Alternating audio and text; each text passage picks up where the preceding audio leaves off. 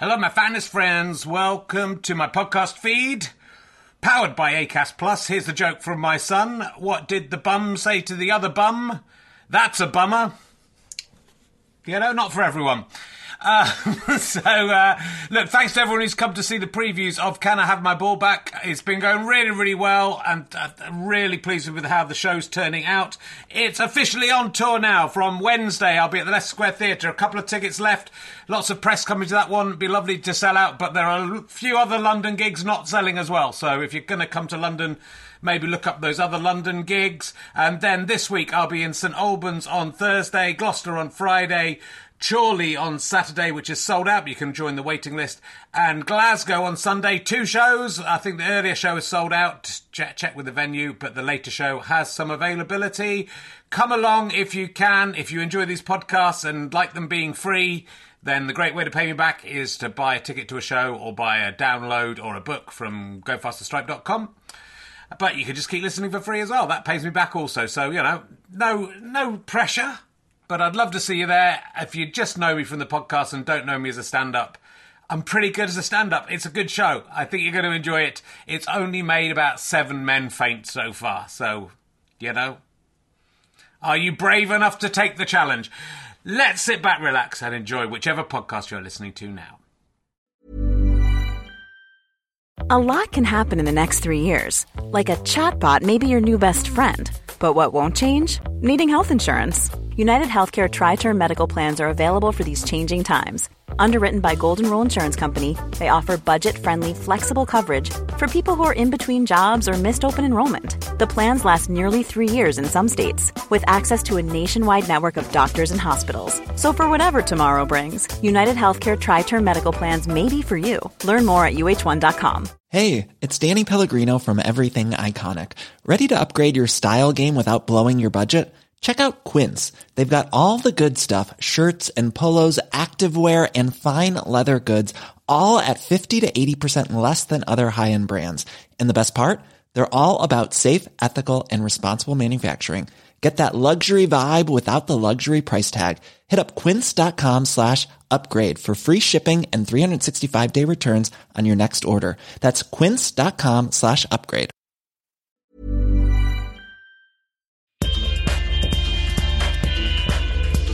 Ladies and gentlemen, welcome to the Leicester Square Theatre. Please welcome a man who's been cut up from the butt up.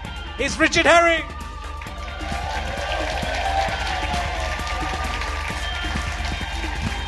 Thank you very much. Hello, my finest friends. Welcome to another edition of Richard Herring's Leicester Square Theatre podcast. Though I was talking to a bloke in a McLaren orange sports car who tried to...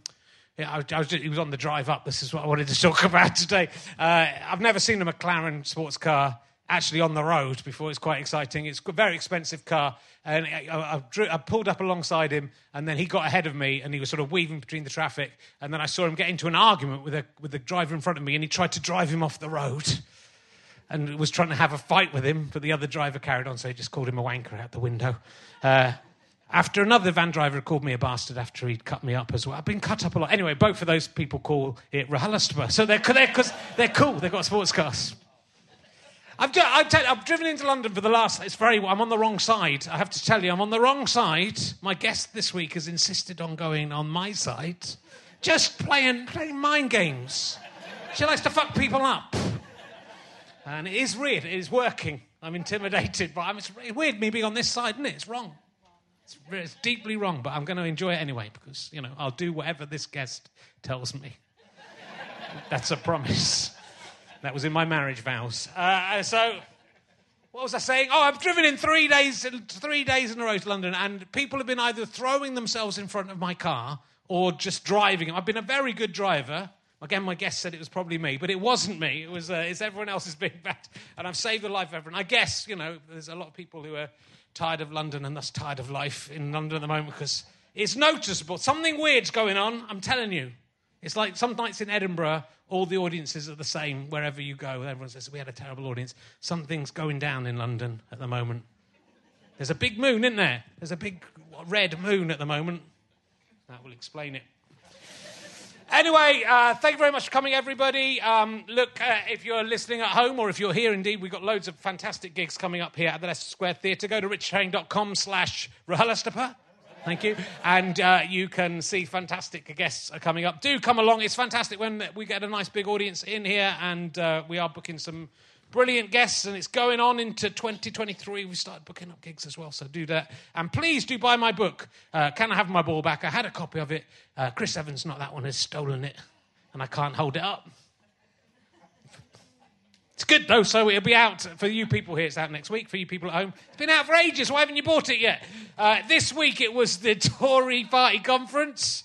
Liz Truss, the Prime Minister at the time of recording,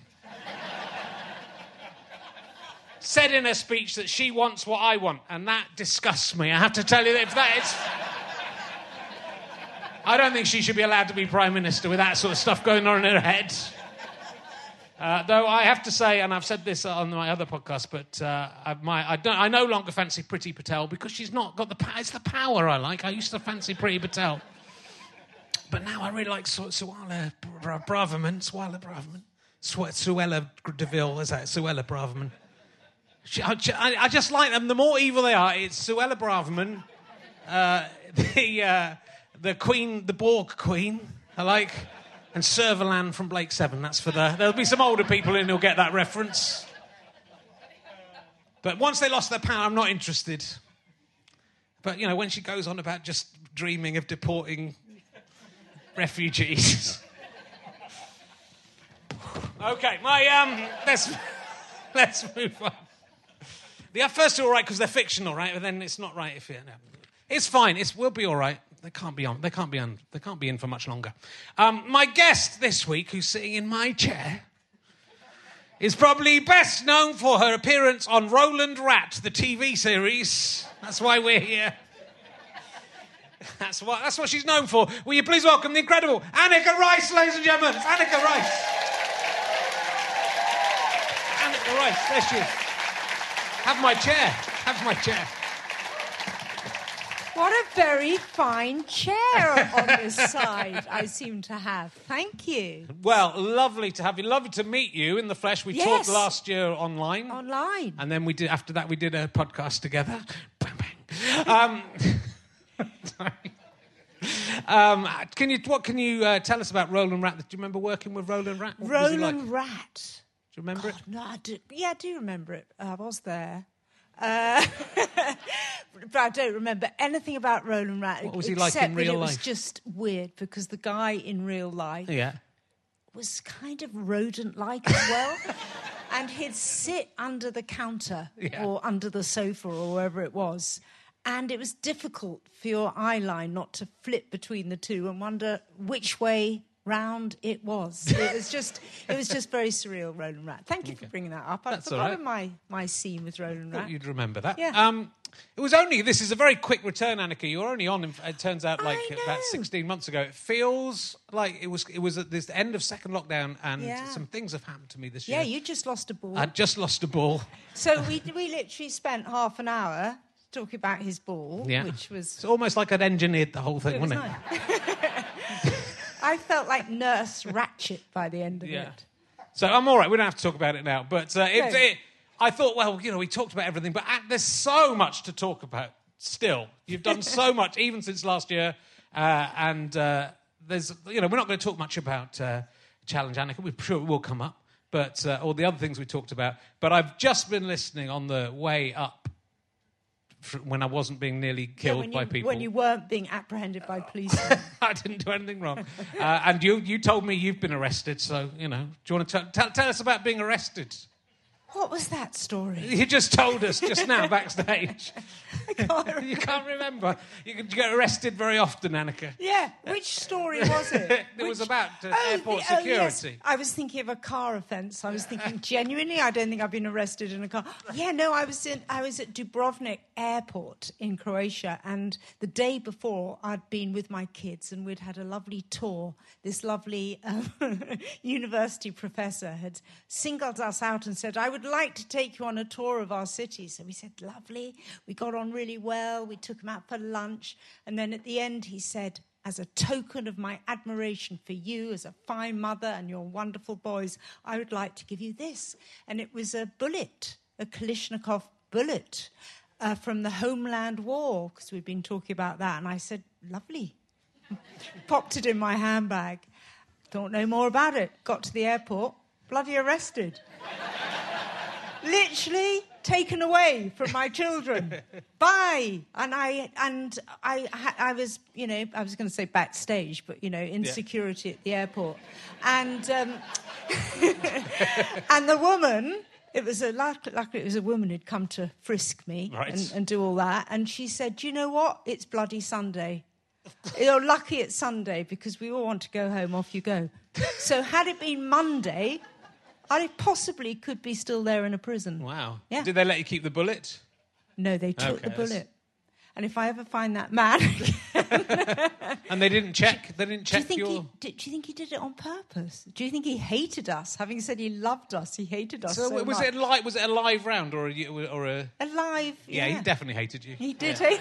I think maybe he was in love with you and wanted you to stay in the country, and then he could... The funny thing is, we actually did a challenge in Croatia, and I have a very noble, wonderful memory of filming just after the Homeland War. And while we were doing the challenge, we literally had Serb gunmen trained on us, snipers in the hills, and we had to be protected by the United Nations. So that time as well, I thought I was going to die. Right. So it's something about me in Croatia. Well, you're travelling the world to dangerous places. Dangerous. It's going to happen. But I was listening in the car to your fantastic Radio 4 series, Annika Has Issues, because you've become a stand-up comedian. We talked about this a little bit, but you are now a stand-up comedian. You've done at least 2 actual full-on stand-up shows. Yeah. And this series is... I've been on tour with Lucy Porter to Guernsey. Okay, it was just a one venue.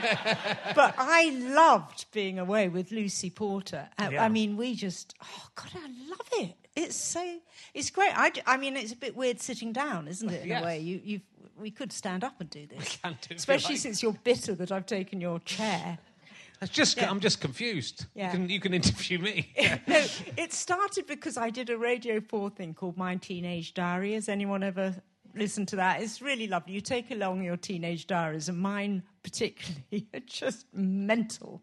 And I sat here with my diaries, and the audience was laughing hysterically because they were very funny, and I just sort of really enjoyed that connection with the audience. Yeah. It's really great to go, hello, how are you? How nice to see you all. And so it started from there. I just thought, So I wrote some comedy. Yeah. And Radio 4 have been obligingly putting them out and whatever. Well, it's very, we get a lot about you.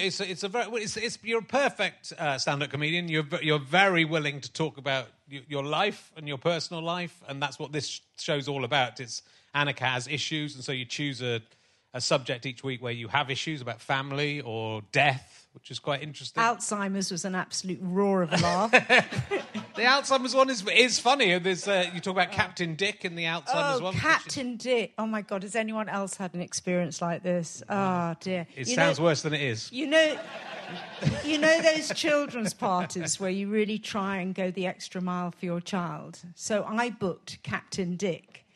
And the idea was that Captain Dick would take my son and his lovely schoolmates round Richmond Park in London and take them on jolly japes and, make a fire perhaps, and then come back all flushed with excitement and pretty exhausted, and I'd have a groaning picnic laid out for them.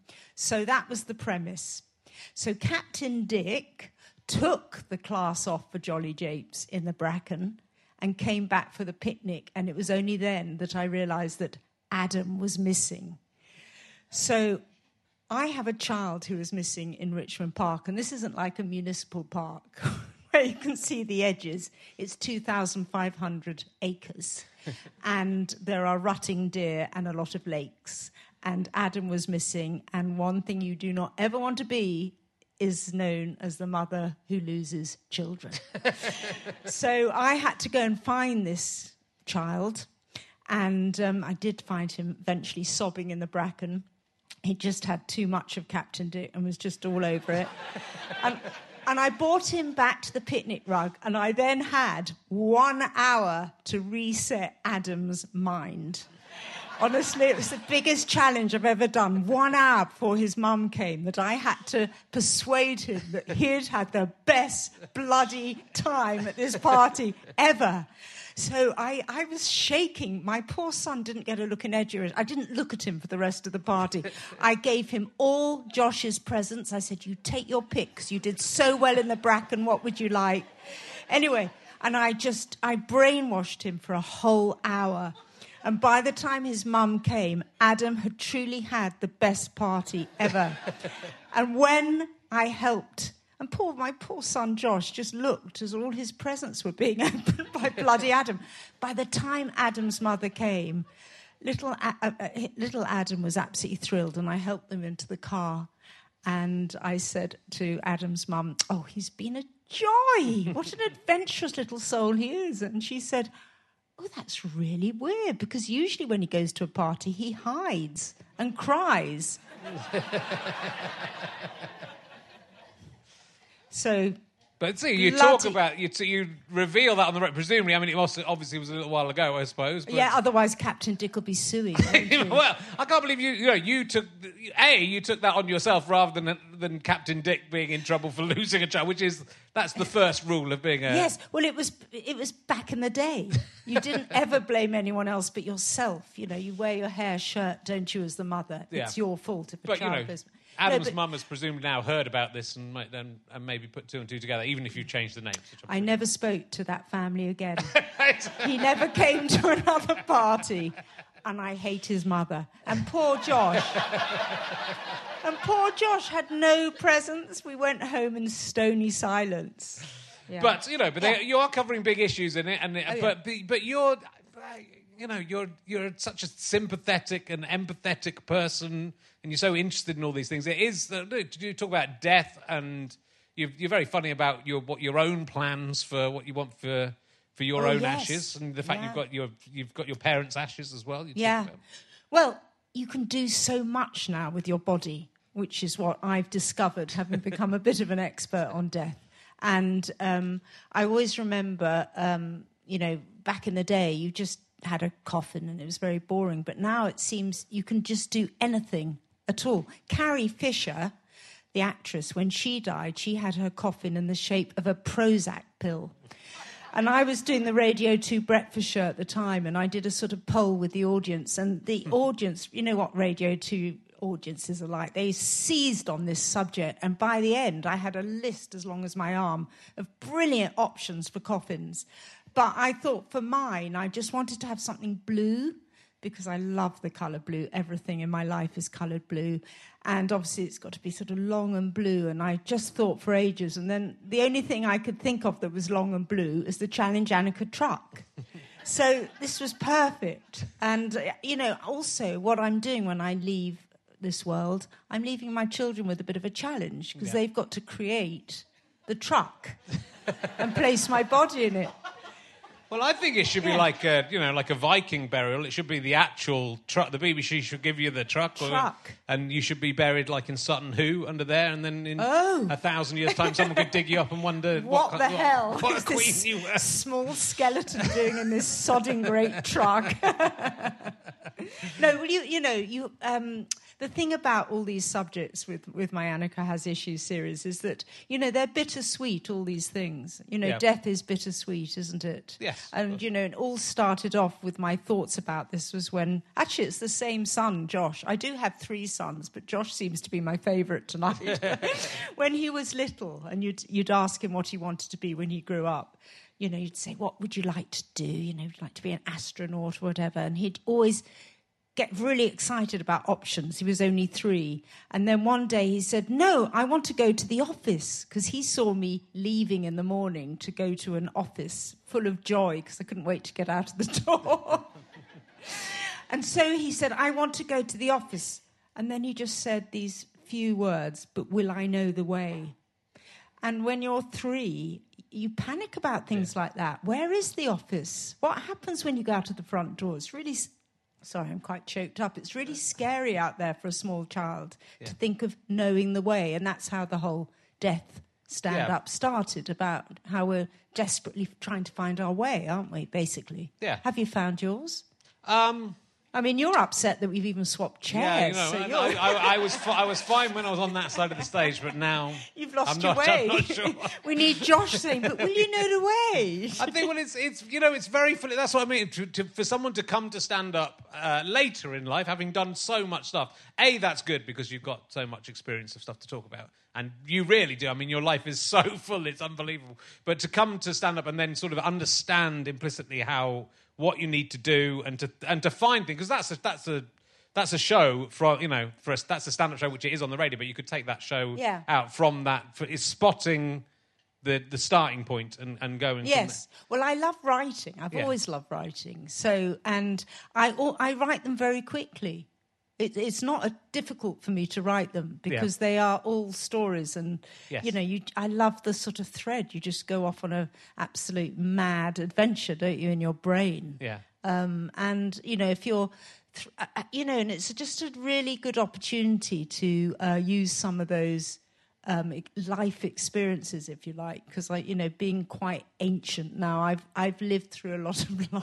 I've covered, tick most boxes, I can tell you. So why not talk about them? Sure. But in a funny way. And I now get when comedians, what they hide behind humour, don't they? In a way, we absolutely do. We hide. There's no way that I'd stand up and deliver that as a straight sort of lecturing thing. No, but it's a great way of treating a serious subject, and it's very philosophical. I've got an emergency question, which I think it's almost redundant to ask you because I think it definitely has. But I have an emergency question about: do you think the picture that will be used in your obituary has been taken yet? Which I think, whatever you do in the rest of your life, and I think you'd have to do like a quite extreme terrorist atrocity for it not to be this.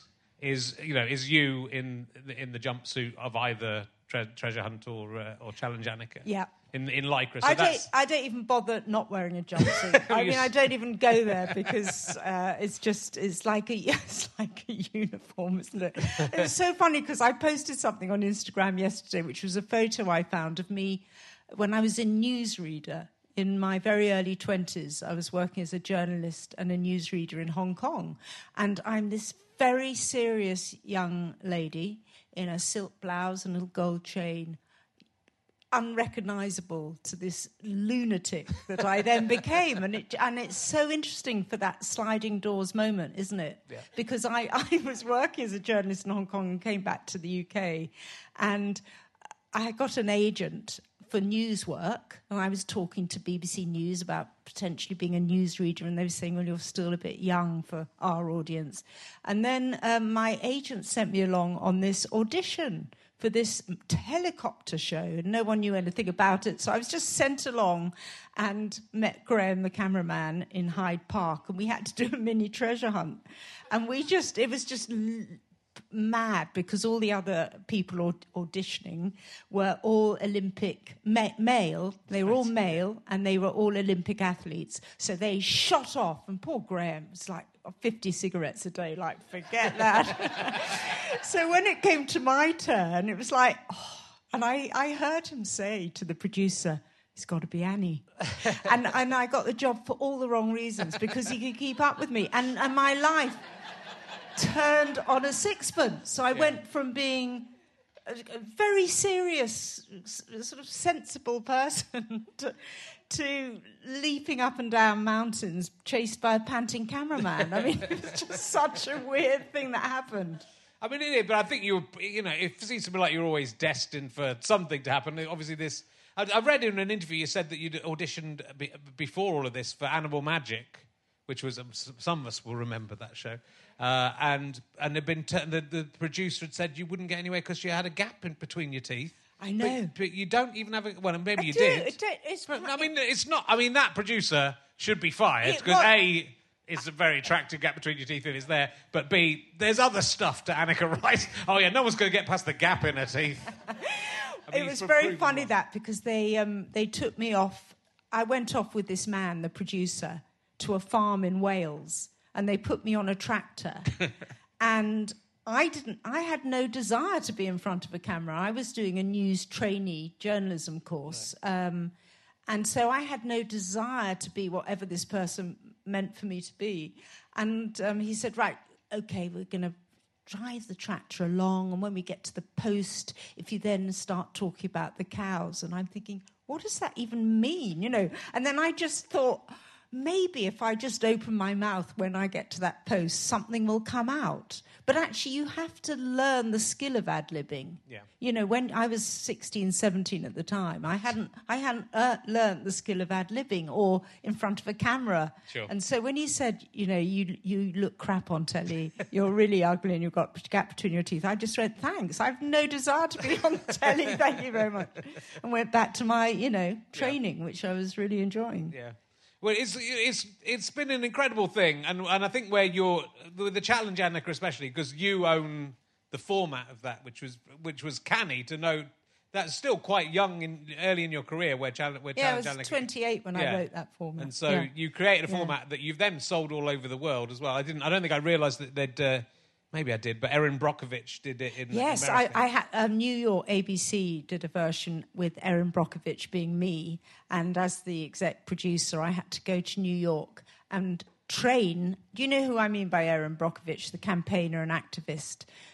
Julia Roberts played her famously in a film, but as a person herself, she wasn't a television person at all. She was a bit like me, age 16 on the tractor. She hadn't a bloody clue. And so I had these 3 very surreal days in Central Park training her to be a television presenter. So I'd go, right, Erin, you're going to come up to me and ask me for some nails. And she'd go, why? And I know, no, you just do, because probably on the challenge at some point you'll need some kit, some nails. And, it was really difficult, to, off the cuff, just to suddenly do this complete masterclass on television presentation. And then we took her to choose her outfit. And it was a lovely project. It was post 9/11, and it was to create a peace garden for the families of the firemen who'd lost their lives. So it was a really beautiful project. Yeah. I mean, you did a lot of Challenge Annekas, and a lot of them are very worthy and fantastic. And I know you're still very interested in all the projects you created. Did any of them go? Because they were it was a genuine thing, wasn't it? So I'm more interested in failure than success. Anneka. Lots of failure. Did they ever go badly wrong? They failed a lot, but we showed that. We didn't try and pretend we got to the deadline every time, because that would have just been ridiculous, because they were completely impossible projects mostly. So when we went out to Romania, I had to beg and ask all the volunteers who'd come out to stay an extra 4 days, or an extra week, I think it was, on that project. No, a lot of the projects we don't hit the deadline, right. But it's really difficult. We make the time scale really impossible, like 3 days, because 3 days you can ask people to volunteer, you can ask people to give up their lives for you for 3 days without being paid. Beyond that, it's taking the piss, isn't it? But I think you can do it. I think you can do pretty much anything. And it's interesting, you're bringing Challenge Anneka back. Have you filmed that already, or is that in the middle of it? Right, you're right in the middle of it. And it feels like, because it's such a giving idea, and it's such a charitable idea, and it's about community coming together and all working, it feels very like a 20th century idea, that because society's become so horrible in the last 10 to 15 years. So, but that's a wonderful thing that that you're still able to go out there and do that, and I'm sure still as persuasive. The most very touching thing is that on some projects we've done, an architect or someone will come up and go, who we're working with, and will go, oh my God, can I just say that when I was 5, you came to our village and created XYZ, and I was a little child, and I met you, and you showed me around your truck, and now I'm the architect on this project. And every project we're doing has got that 30-year history, repeating itself. It's been extraordinary, the connections, because so many people were involved with those projects. But it's great, hundreds and hundreds and hundreds and thousands. So, but I think also people trust you and believe in you. It would be easy to do that show cynically. I mean, Noel Edmonds could do something like it, couldn't he? And it would be, people would be. That's just off the top of my head, and people would you'd think he doesn't really care about anything other than himself. But with you, so I think, exactly that it's sort of it's like a karma aspect to it, isn't it? That you do something good 30 years ago and then I think people would give up a lot more than 3 days for you. Well, they're having to. Yeah. Is all I can say. They're going on a bit. It's just it's difficult doing it in a recession, which we're doing it now. It's very different. As you say, it's quite humbling and touching to see the sort of issues we're dealing with now. That exactly, you did not think you'd be dealing with 30 years ago. No. It's really interesting. I think it'll be a very interesting series. And do you think people are still... I mean, that's just... You've got this view of over 30 years different time. Do you feel there's still good in people? Yeah, totally. I totally believe... I think we are hardwired human beings to be altruistic. Yeah. I've never swerved. Don't you agree with that? Oh, God, there's a bit of a silence. Yeah, my audience are very... Can I just say, the front row are very altruistic. The rest of you... They hate humanity, these people. No, I don't agree. I think people like to help. Yeah. I think it's often very difficult to know how to help because the issues we're dealing with now are just so big, it's overwhelming, aren't they? But coming to volunteer on a challenge is like running away to the circus. It's fun, it's exciting. And a lot of companies that we used to work for, big construction companies, they used to beg us to come back and could we do another project because it's so good for team bonding in the company. Richard, you should come. Bring your family. I'll come and sabotage stuff. Oh, thanks. I told you I like evil. Let the tyres down. I like evil women. I don't want someone good like you. What's attractive about that? How is your wife? She sends her love. But it is. But I think it also shows that because it can be overwhelming trying to think what can I do to make the world a nicer place, which I would like to do. But you just get on with doing. The beauty of challenge is you get on with just doing whatever the thing is. Just little things. They're just community projects. I mean, some of them are big things, though. Some of them are big, but mostly they're small community projects. Yeah, but you're doing something. It's better to do something rather than nothing, and you can achieve stuff. It's and you've. I've been reading about you, and you do this befriending thing with elderly... Oh, I love my old ladies. Yeah. Oh, my goodness. One's just died, sadly. But Sylvia, who's now 101, wow. She'll ring me and go, hello, Annika, do you fancy a pub lunch on Thursday? And we'll just go and have a pub lunch. And, I know, I'm a great fan of elderly people. Yeah. I don't know why I am. I've always sort of slightly felt drawn to them because, we forget that elderly people are us underneath. We're all heading that way. Of course. And you tend to see elderly people just as a mass of white-haired people. But, underneath that facade, they are brain surgeons and doctors and teachers and lawyers. And I quite enjoy, tapping into the real them rather than... just that rather sort of condescending thing we do. Oh, how lovely to see you, 101, amazing. Would you consider befriending younger people, like 55-year-old men? Because I reckon we could find a few. There's a lot of lonely, not me, but there's also lots of... Just I could ring you up any time, say I'm feeling a bit lonely, I'll tell you about my life. Can we talk about that and, somewhere else? But just spread it round a bit is what I'm saying, Annika. Share the love. I'm all for sharing the love.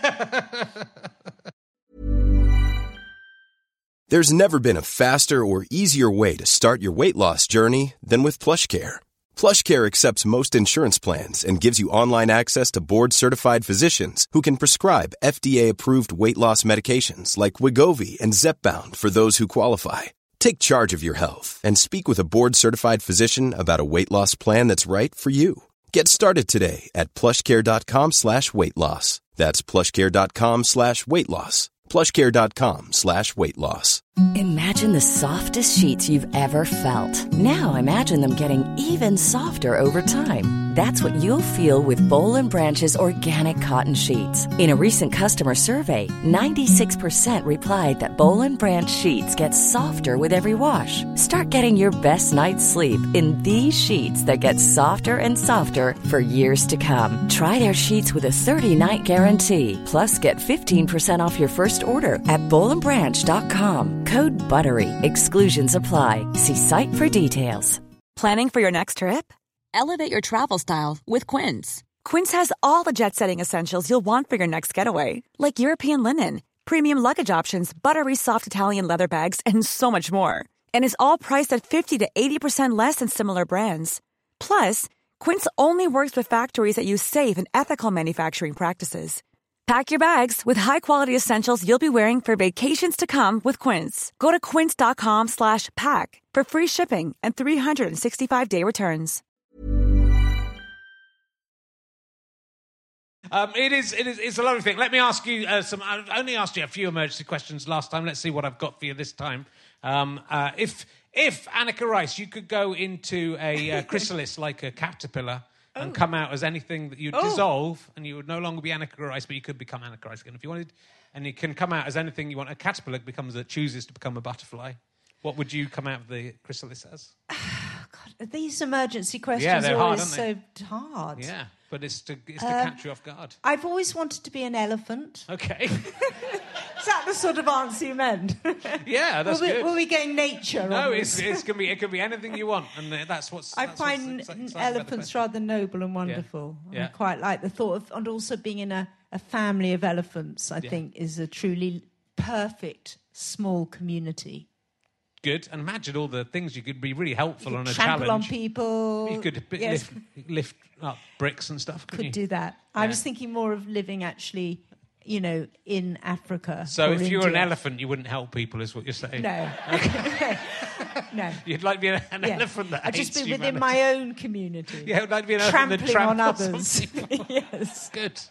I'm very glad to hear it. I think I asked you if you'd ever seen a ghost, so I'm not going to ask you that again. Ghosts, yes. Lots of ghosts in my life. I think you've heard you'd heard a ghost. Let me ask you something else. Are you proud of yourself? No, I'm not actually. I mean, I know that's not the sort of answer you're meant to give. You're meant to sort of go, well, actually, and it sounds like false modesty, but I'm not particularly. No. But you've done so much. I mean, if anyone could be proud of themselves, you could be proud of yourself. No, because you... No. There was that time I killed someone. You can be forgiven. I ran someone over in Hong Kong, let's face it, didn't I? Okay, yes, that's true. I didn't kill them. They didn't die, though. They didn't die at all. They just sort of splattered down the windscreen slightly. Well, I was going 5 miles an hour, and this person was high on whatever you get high on. What do you think, Drop? Because it seems like, again, listening to your show and hearing a few interviews with you, you had a difficult and an interesting family upbringing, and you were sort of the parent in the family even as a kid, and you had some issues with your parents, which you resolved, I think, in later life.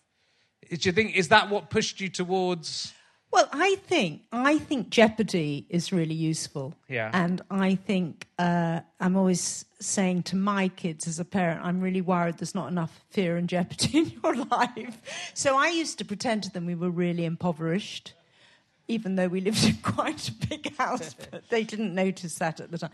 But it was just, and they remember, sort of not having the heating on a lot of the time, because I did grow up in a very weird family where it felt like the rug was constantly being pulled from under my feet. Mm-hmm. And so I just had no security at all, literally no security. So I suppose, if you say I'm doing this for sort of communities, I just want to sort of pour love and security onto other people, because I didn't have it myself. And but I think that jeopardy you feel as a small child when you don't quite know what's going to be happening the next day isn't a bad thing, because I definitely wouldn't have done anything if I was a confident, a teenager. I just did stuff because I had to escape.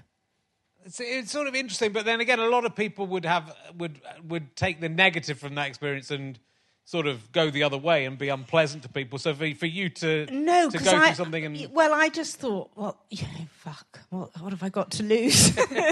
And so I was never frightened of anything. Right. Not frightened of anything. I just thought, well, I just did things that were quite extreme, and I look back and I look at my younger self and think, bloody hell, But I just didn't care, because if you don't think anyone's looking out for you, why do you care? Yeah. I mean, it's fascinating, and it really is. And the way you really do throw yourself into something, even just doing stand-up comedy, most people, that's their absolute worst nightmare. But you see, I love the terror. Yeah. Love it. I really am unsettled when everything's going really well. So everything I've done in life, and it started with... when I was working as a journalist at the BBC, and I went out to Hong Kong and worked as a newsreader, and I only worked as a newsreader because I was actually one of the sub-editors and writing the scripts, and the newsreader was ill, and I went, I'll have a go at that. I used to do that at the BBC, complete lie. I'd been on a tractor in a farm and told I was shit and shouldn't ever go near a camera. So I did, that's a real example of just... throwing myself out there. Yeah. But it's worth throwing yourself out there a lot like a splatter gun, because something will stick that suits you. I think if you're a certain type of personality, maybe I think it's a great way to live your life, and most people don't live their life that way. Yeah. And most people, it's like improv in life. Yes. It's like going, whatever's thrown at you, you'll go with it. Jim Sweeney and Steve Steen. Yeah. Well, do you know them? Yes, do you? Well, I've never said this before, but I owe a lot to them, because when I first came back from Hong Kong, before I found the Helicopters with No Doors and the Panting Cameraman, I worked on a children's programme called CBTV with those two. Yeah. And we did improv the whole time. Right. And we developed comedy.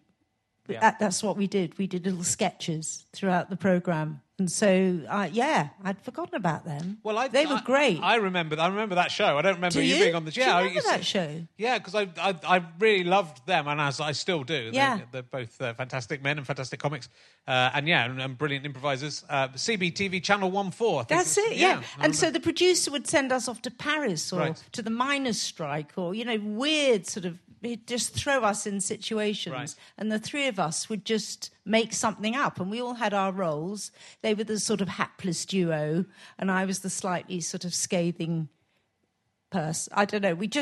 I was sort of Lady Penelope in Thunderbirds. I don't know. That was how we sort of rumbled it together. And they were funny. Yeah. They were funny little sketches. And that's how you learn, isn't it? Yeah. You do loads and loads of silly things like that. Yeah. And eventually it sticks, and you think, I can do that's fun doing comedy. Yeah, I mean, you don't get anywhere if you don't do stuff, and if you try stuff, then stuff can happen. Yeah. I mean, you'd quote it in the radio show from A.A. Milne. Piglet was so excited at the idea of being useful that he forgot to be frightened anymore, which I think sort of sums up. That literally sums up me. Piglet. Because it's so true. If you're bloody terrified of stuff, if you suddenly become useful, if you throw yourself into a bigger picture, if you become part of something way bigger than yourself, the fear goes. Yeah. It just does. Piglet is such a philosopher. And I think the thing about you as well is you still have this quality of innocence, even though one suspects that underneath you're fairly... let's say adventurous. But, nobody else would tell that story about Captain Dick and just let everyone else make up their own joke about Captain Dick and make out that you don't understand why that's funny. And that's comedically absolutely brilliant, because it's it wouldn't be that funny if you made a big thing about it, but by not making. But there's that people can listen that go, does she not know that Captain Dick sounds quite rude? But that becomes your device. Yeah, but it's amazing. That's your thing. That's what you do. Yeah. And it started with CBTV 1-4, that, you know, I'd be the one that would say the most shocking, filthy, revolting things.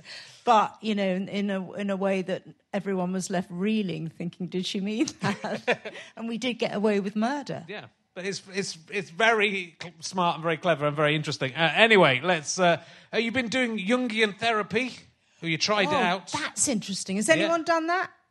Jungian therapy? It's sort of dream therapy. And if you go and see a therapist... can I just say, I did this years ago, decades ago, and this was part of one of my stand-up things, talking about different therapies. And what they do... the therapist tells you to go to bed, you know, normally go to sleep, but to keep a pencil and a notebook by your pillow. And then when you wake up in the middle of the night, to immediately write down what you're dreaming, because I'm sure you all know that you forget your dreams in seconds, don't you? I mean, it's impossible to be the dream catcher. And it sounds ridiculous, because you think, by the time I've woken up and got a pen and pencil, that's not exactly spontaneous, your subconscious. It really works, though. And you wake up in the morning, you just go, fuck! Because your subconscious is this really murky place, and it really freaked me out so much I had to stop doing it. I just did not. Honestly, it was torture. It was so shocking. And the thought that all that went on in my head without my brain telling me that was going on, I was freaked out by that. Yeah. What was the worst thing you were dreaming, Annika? I used to... Oh, no, I can't even go. Okay, no, you don't have to. I think it would become a different programme. I'm happy to go very dark.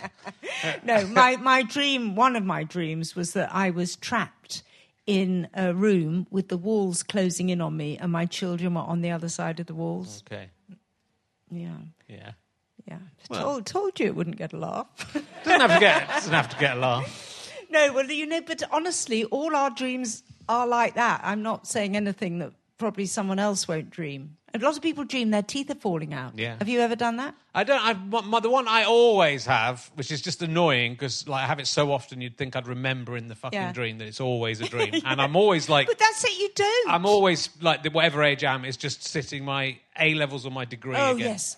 And so I just my maths A-level, and I go in and I don't remember anything. Did well in my maths A-level. There's no reason to go back. But now I don't remember anything about how to do maths. I can't even do my daughter's maths homework. And so if you made me do maths, or sometimes it's French, which I didn't even do, you know. So, I went on a great French exchange once. I was sent off to Paris. My parents barely knew I was going. I think the school arranged it. Anyway, I was 15. So I got myself to Paris somehow, and I had this address, and I turned up at the front door. And it's quite imposing, Paris. If I'd never even been on a plane before. I got the train there. And I'd never even been to a restaurant. Anyway, I got to Paris, and I knocked on the door expecting to see Madame Levine and her lovely children. And it was just Monsieur Levine. And Monsieur Levine brought me in, and he didn't speak any English, and I spoke no French at all, as you don't, do you? Let's face it, when you're learning French at school. And so he showed me to my bedroom, and I just had no idea what was going to happen next. I didn't understand anything. There was a bathroom where there seemed to be some kind of foot cleaning device, which I later found out was the bidet, but it took me many days to work that one out. And anyway, I just wandered around Paris on my own, and there was no way of contacting your parents. I mean, it didn't even occur to me I could ring my parents. I mean, honestly, no one would have been at all interested. So I just kind of hung around Parisian coffee bars, hoping people would buy me a drink. And then in the end, in despair, I just rang my boyfriend in London and told him what had happened. And he came and picked me up in his Alfa Romeo. Wow. He was 17, I was 15. And we went off to the south of France. And we just drove off with a great roar. And I could see Monsieur Levine looking anxiously out of the window. I just went, au revoir, Monsieur Levine! And John and I went off camping in the south of France and got back home 2 weeks later, amazing suntan. Vaguely, my parents said, how's the French? And I went, great. And that was it. Isn't it usually when you go on a French exchange, there's like a child there? Exactly. So they go on a French exchange to a man's house. Exactly. That is how weird my life was. I told you the rug was always pulled from under my feet. Even bloody the French exchange pulled the rug from under my feet. Nothing ever went to plan.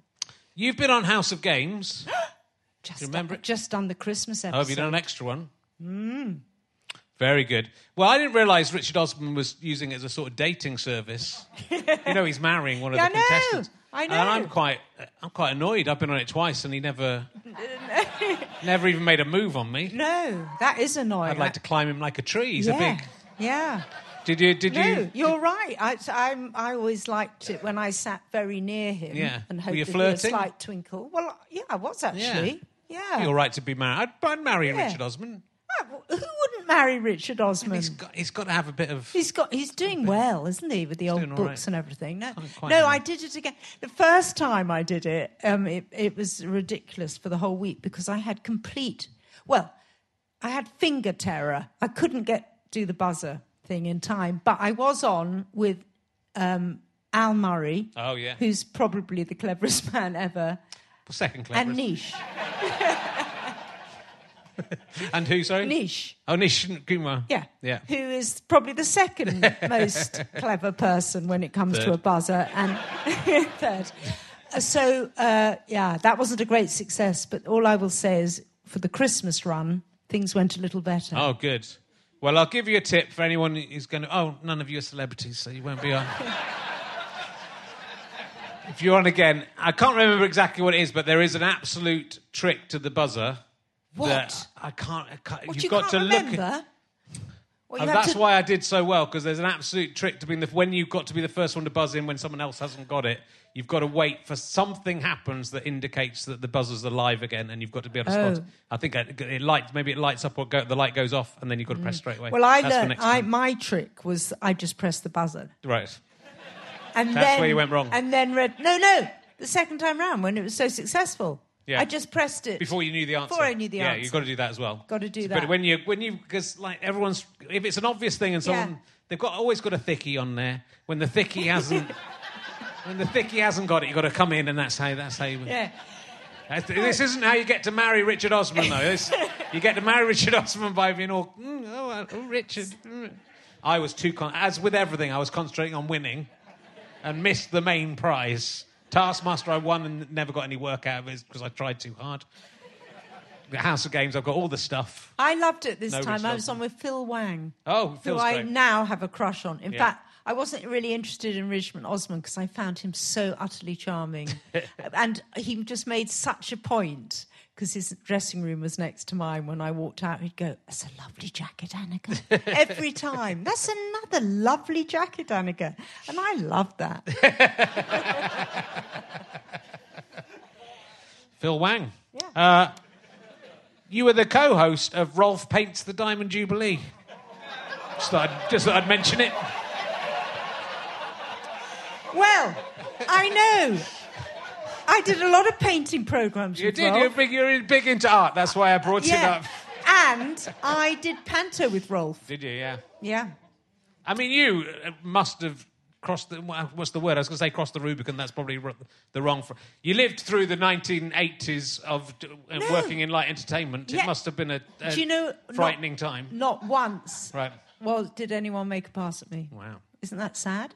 I mean, well, it's actually not, I think it's not a badge of honour. No, I think it is a badge of honour because they're unpleasant men who feed on weakness. Yeah, and so you're too strong. I'd have literally need them. Yeah. I mean, I'd have been brutal. Yeah, it only happened once.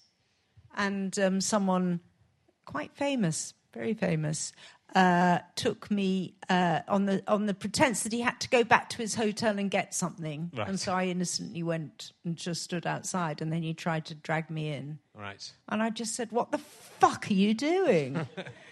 And he went, "Oh, sorry." And we carried on, went to an art exhibition. That was my only experience. Well, that's good. I didn't really want to get into that, but well done, Annika. Congratulations. Well done for surviving. That must have been one of Rolf's last jobs, wasn't it? The Diamond Jubilee? Yeah. Yeah. Was he sweating a bit? Yeah. As he? No, it was. Oh God. Not even going to go down. Don't go there. I'm just seeing what I get. I got you. We'll talk about art in a second. I got you a job. You got me I a got job. you a job after the people come on my podcast and then they get jobs.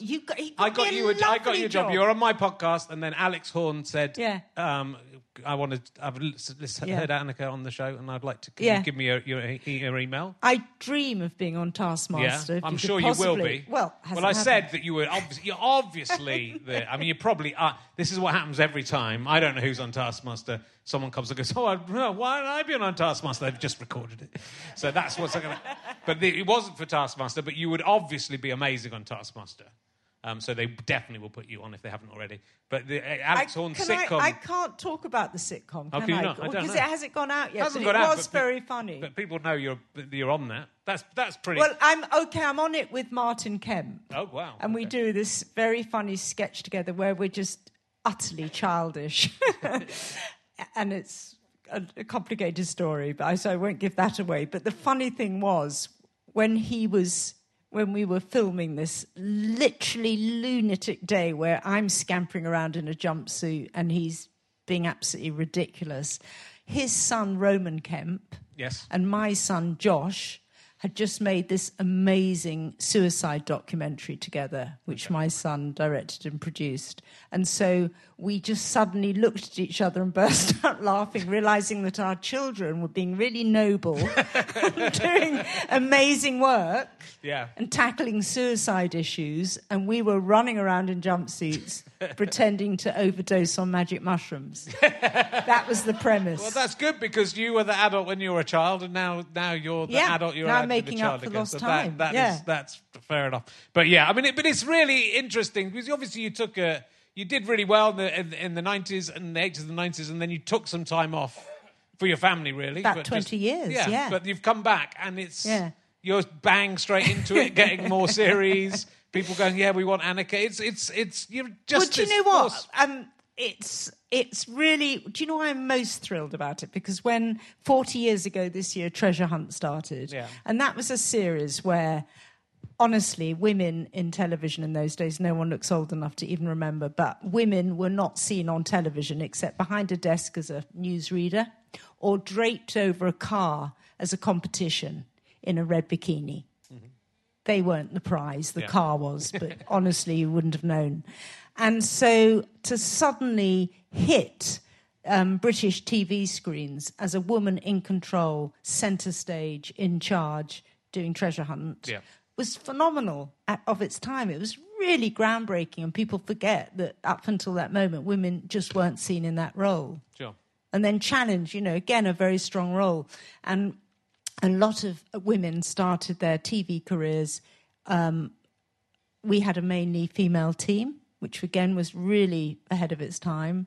We had a female camera woman, again, never heard of. And it's just great to be back and to bring all that history with you and to carry on doing it, but in a different way. But then equally to be a middle-aged woman now, if I'm allowed to say that. I think old rather middle-aged, to be honest. Well, you don't look any different, I have to say. You're still wearing a jumpsuit and you still look incredible. But... it's a medium that traditionally, younger women are on, and then suddenly you don't see anyone over the age of 40 on. It is true that are women. So I do feel very much that it's an important thing to say. I'm back and I'm doing what I do. I'm not having to do it on a sofa. Me and Dave the sound man, we're both back. We're something like 130 years between us, and nothing's changed, because inside you never change, which was what I was saying about looking at elderly people earlier. Inside you're still the same person, and good for British TV and radio for taking me at face value inside value rather than face value. Well, yes, but I mean, still a beautiful, wonderful face, apart from the gap between the teeth, which is very off-putting. Makes me physically ill. I know, because you can't really look at me. I can't look at you. But if you just keep your mouth closed... I have noticed you're really averting your gaze. I feel sorry for the people in the front row there. It's terrible. But despite your disability of that terrible gap, you've managed to still get on TV. So, no, but it's because, I don't think there's many people like you, and there is... But you're an incredible person, and often when I research people, we go, oh, man, they've done all this and all this. But you've really, everything just seems to be like, even just like you did a piano recital in 2015, having to relearn the piano in 5 months. Oh my God, that's bloody insane. terrifying. Someone rang me up, this concert pianist, and said, "Do you play the piano?" And I went, "No." And she said, "Oh, because we're looking for people to take part in this Christmas concert, famous people who play the piano." And I went, "Well, aged 11, does that count?" And I went, "Okay, I'll do it." And so I had something like 6 months to learn to play the piano to concert pianist standard and then play in front of a whole room. That was the single most terrifying thing. When I practiced, my foot on the pedal just went up and down so much, all you heard was juddering over my Grieg. And I was too shy to even ask my son's piano teacher if I could practice in front of her, because I just was utterly humiliated. I just could not remember it. And, my muscle memory did not come back. And I'd only done about, I've aged 11, I haven't learnt much up to that point. Anyway, I played in front of her with my foot trembling. I was shaking so much. I absolutely blushed with humiliation. It was truly embarrassing. And she just looked at me and she wrote on top of my thing, propranolol. And I thought, oh, that's nice. That's some sort of instruction, like go slowly. It's a beta blocker. And she said, just go and buy the bloody stuff. There's no way you're going to do this. Just take a load of bloody beta blockers. So I went and got my stash. But actually, from then on, I was fine. Right. It was a really weird turning point. And then I did the concert, and I loved it. It was fine. But most people would just say, no, I'm not, I Yes, can't possibly do it. But back to Jeopardy. Yeah. It's back to Jeopardy, But isn't it? that's what's extraordinary, Yeah. That or building an orphanage or whatever it is, just to throw yourself into something and try and do it and see what happens. Yeah. I suppose it's not fearing failure. I mean, you obviously still were worried about failing, but it's overcoming that to some extent. Yeah, fearing failure. Or not, Yes. not worrying about. Of course, you just. Yeah, I've never even thought of the thought of failure. Right. Now you've planted that. I'm not going to be able to do destroyed anything. the whole brand. No, but I don't. It's not that I'm even confident. It's because I'm not confident. Weirdly, underneath. But anyway, whatever it is, I feel that fear is there to be conquered. So that's how my brain works. Yeah. It goes, it's fine. You'll get there. Okay. It's very admirable. We did mention art. You were on Would I Lie to You? And we saw a life model that... Oh, beautiful Roy. Yeah. So. Beautiful Roy. Lovely Roy. We're so familiar with each other now. He'll ring the front doorbell. I say, come on in, Roy. He starts getting undressed, start naked in the kitchen, have a cup of tea, and I go, shall I set up here or should we do it in the sitting room? And I remember my builders came round once, and they've got keys, and they didn't know I was going to be in, and they walked in, and beautiful Roy is start naked. I'm clothed with an apron on, which looked weird, and we hadn't set up the paints by that stage. So there was no context. And you need context when you've got beautiful Roy naked in your kitchen. Yeah. Otherwise, it doesn't make sense. I mean, he shouldn't take his clothes off until you've set up the paints, I would say. No, but that's how, it's fine. It just cracks on. We just crack on with it. Yeah. Anyway, he took part on Would I Lie to You? They have a round where someone comes on as the mystery guest. And you have to explain why you... It's still the funniest thing I've ever done. I mean, not that I was being funny. It was everyone around it. It was just hysterical because... Yeah. But you were good at lying as well. There was a round where you had to lie about... I love a lie. I can lie about anything. Yeah, but it's that's a hard thing to do. Yeah, I'm very good at lying. Because, I'm very good at elaborating rather than lying. Yeah. Yeah, well, you did. It was because it was the kind of thing you think, oh, it sounds too made up, but then you kind of think, well, would that be? But you were so You're very, worryingly good at lying for someone who does so much good. If you want to do a terrorist atrocity, that's all I'm saying. Then you can forget about the jumpsuit. But the art is you're very good at art. And no, I'm not. No, but again, I just enjoy it. And again, with art, I paint. I have the most coveted place with Maggie Hambling, who's probably our greatest living artist. She is my mentor now.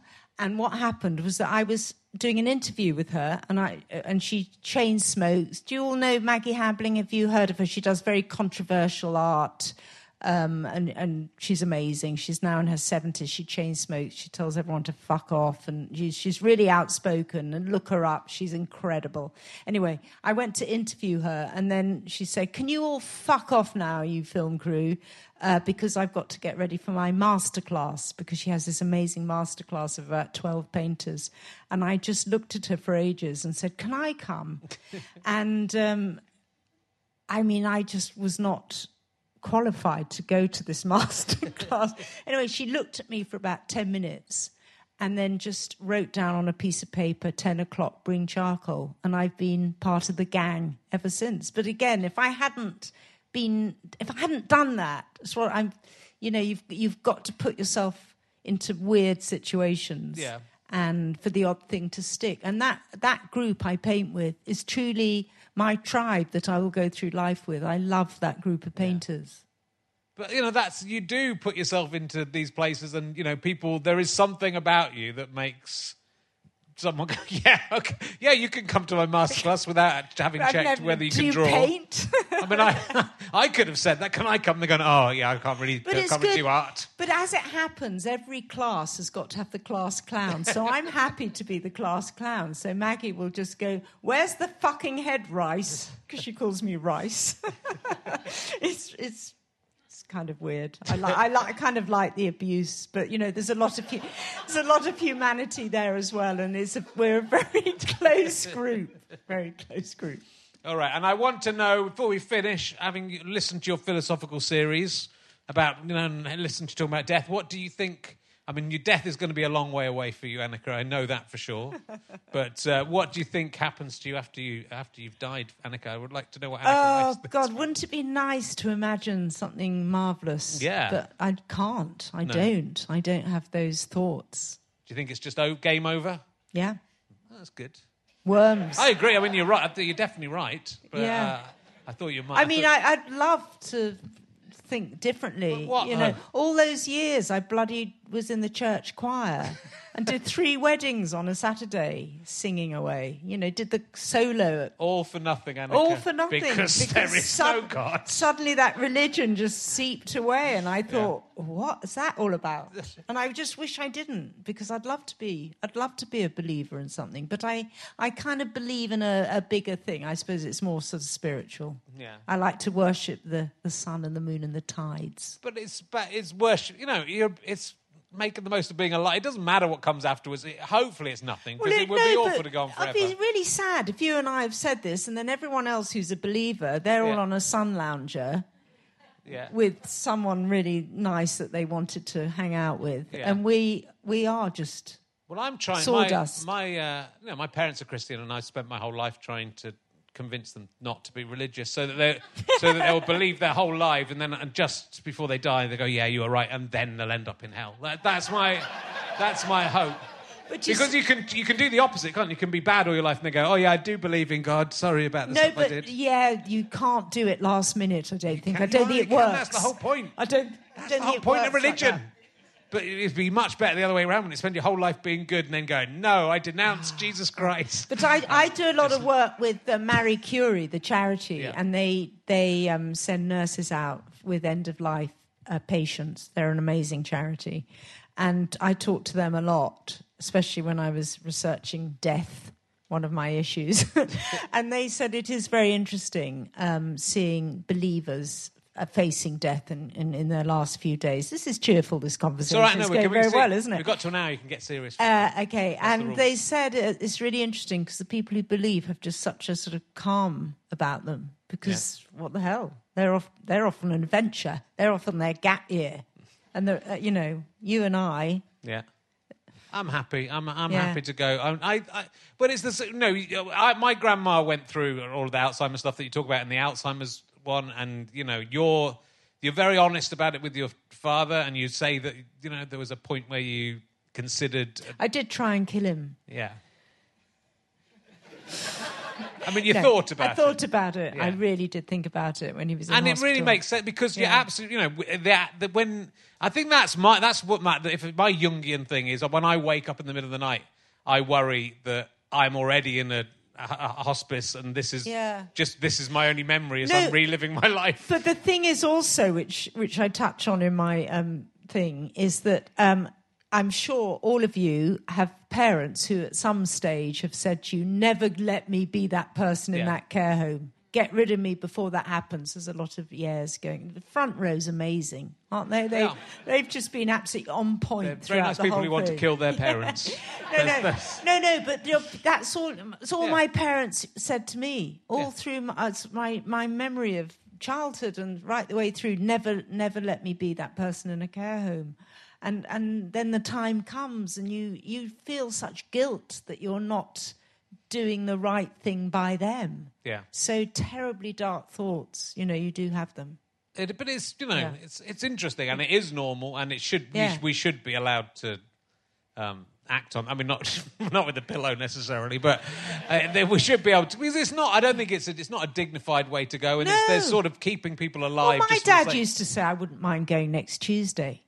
And once his carer, Mark, saved his life. He was choking on chocolate. And he said to me, "Oh, Annie, I've saved your dad's life. He was choking on chocolate." And it took all my, everything to go, "Oh, well done, Mark. That's amazing. Thank you so much." I was gutted because my dad would have loved death by chocolate as his epitaph. So, yeah. But I think, again, discussing cheery that... this, isn't it? But you discussed it in your show, and your show's a comedy show, and I think, it is also important to talk about serious issues, and that story is, a very funny story about you wishing your dad had died, but it's also a funny joke, and so it's... I think those things we need to talk about them and increasingly because we're all going to live longer and there's no point in it if you're not you. So no point at all. I think people should be able to do a living will at this stage and go, this is the point at which you can get rid of me. Yeah. Good. Well, lovely. You do. I've got a pillow backstage, Annika, and I'm going to take that out of context. She didn't have anything to live for. I mean, it just makes me wonder how, if there are people who work in homes, it must happen a lot, right? And they must just go, "Oh yeah, they died." It must happen a lot. It must happen all the time. Is this actually a comedy podcast? It is. It's an everything podcast. No, but it is dark. Death is dark, and it's funny. It can be. I mean, my sister and I sat on my dad's bed while he was still alive, but it was the last day because he'd been given a lethal injection of some kind, and so he was very out of it, and we planned his funeral sitting on his bed, and we'd ring up the funeral parlour and say, "So what we'd like," and they'd go, "Oh, I'm so sad to hear about his passing." We went, no, he hasn't died yet, but it'll probably be this afternoon sometime. But it was my sister and I, we just went into that sort of mode of organisation, and we did it lying on my dad's bed with him, completely out of it. It was very surreal. As I say it, I'm thinking, have I gone too far? No, you've said it in your show, and you point out all there's comedy in everything, and it's about family, and and where it's about love. It's about love. You do this absolutely through love, don't you? Absolutely. You want. I was going to say you kill through love. No, but it's all done from a position of love. It is, and there still is a lot of funny things, about. You tell a lot of funny stories about your dad not knowing what your name was, but thinking you were called Dulux and things like that. So it's because we used to look at paint swatches the whole time when he had dementia because he couldn't really remember anything. So we'd go, "Oh, look!" I'd have my Dulux paint swatches, and I'd go, "That yellow would be lovely for a tie, and blue dressing gown." And we'd honestly spend hours doing this. And then one day I just said to him, "Dad, what do you think my name is?" And he just looked at me and went, "Dulux?" And it was such a lovely moment. I want to actually be called Dulux. We'll call you Dulux. So, Challenge Annika, is it out? Is it out next year? Next year. Yeah, next fantastic. year. And are you going to do more stand-up? Yeah, I would love to. Yeah. I would really love to. I mean, you're going to be the problem is you're going to get too successful, be on TV all the time and not be able to do stand-up. That's the problem with stand-up comedians. No. I'd like to just do a few. I so enjoyed going away with Lucy Porter. That was the highlight of my life. Not all comedians are as nice as Lucy Porter. Are they not? No. Yeah, she So did don't. tell me some quite dark stories. Now you mention it. She's very nice. We did have a lovely time, really lovely time. Well, it's so lovely to meet you, Annika. I'm a lifelong fan, and CBTV.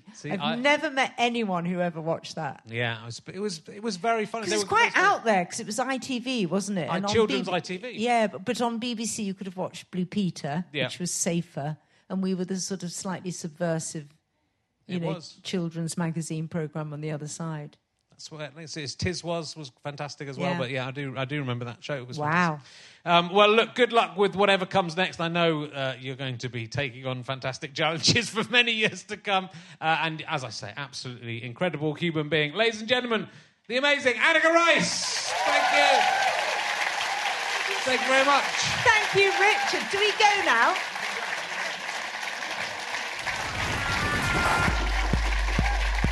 You have been listening to RHLSTP with me, Richard Herring, and my guest, Annika Rice.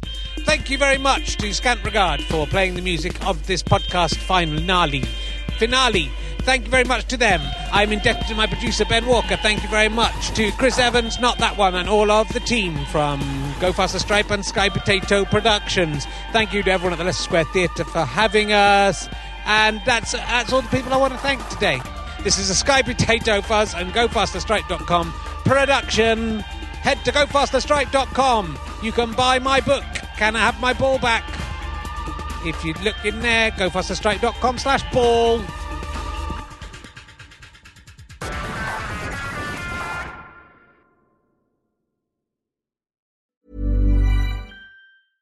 Hey, it's Paige DeSorbo from Giggly Squad. High quality fashion without the price tag. Say hello to Quince. I'm snagging high-end essentials like cozy cashmere sweaters, sleek leather jackets, fine jewelry, and so much more. With Quince being 50 to 80% less than similar brands.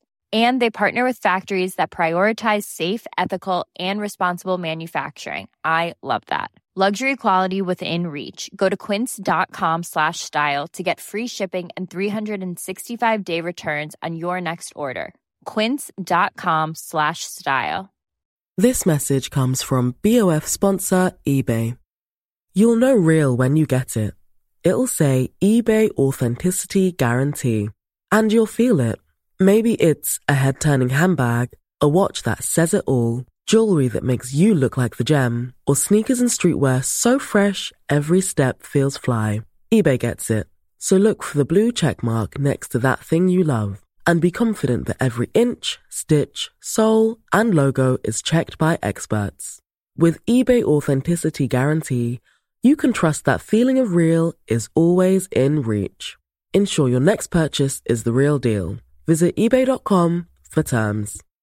Imagine the softest sheets you've ever felt. Now imagine them getting even softer over time. That's what you'll feel with Boll & Branch's organic cotton sheets. In a recent customer survey, 96% replied that Boll & Branch sheets get softer with every wash. Start getting your best night's sleep in these sheets that get softer and softer for years to come. Try their sheets with a 30-night guarantee. Plus, get 15% off your first order at BollandBranch.com. Code BUTTERY. Exclusions apply. See site for details. Thanks again for listening to the podcast. richardherring.com/ballback/tour or richardherring.com/gigs for all of the information on the tour. GoFasterStripe.com for lots of downloads and books and lots of fun. Thanks for listening. Go and listen to another one. Tell your friends about the show. Tell your friends about the tour. I love you all. I'm out.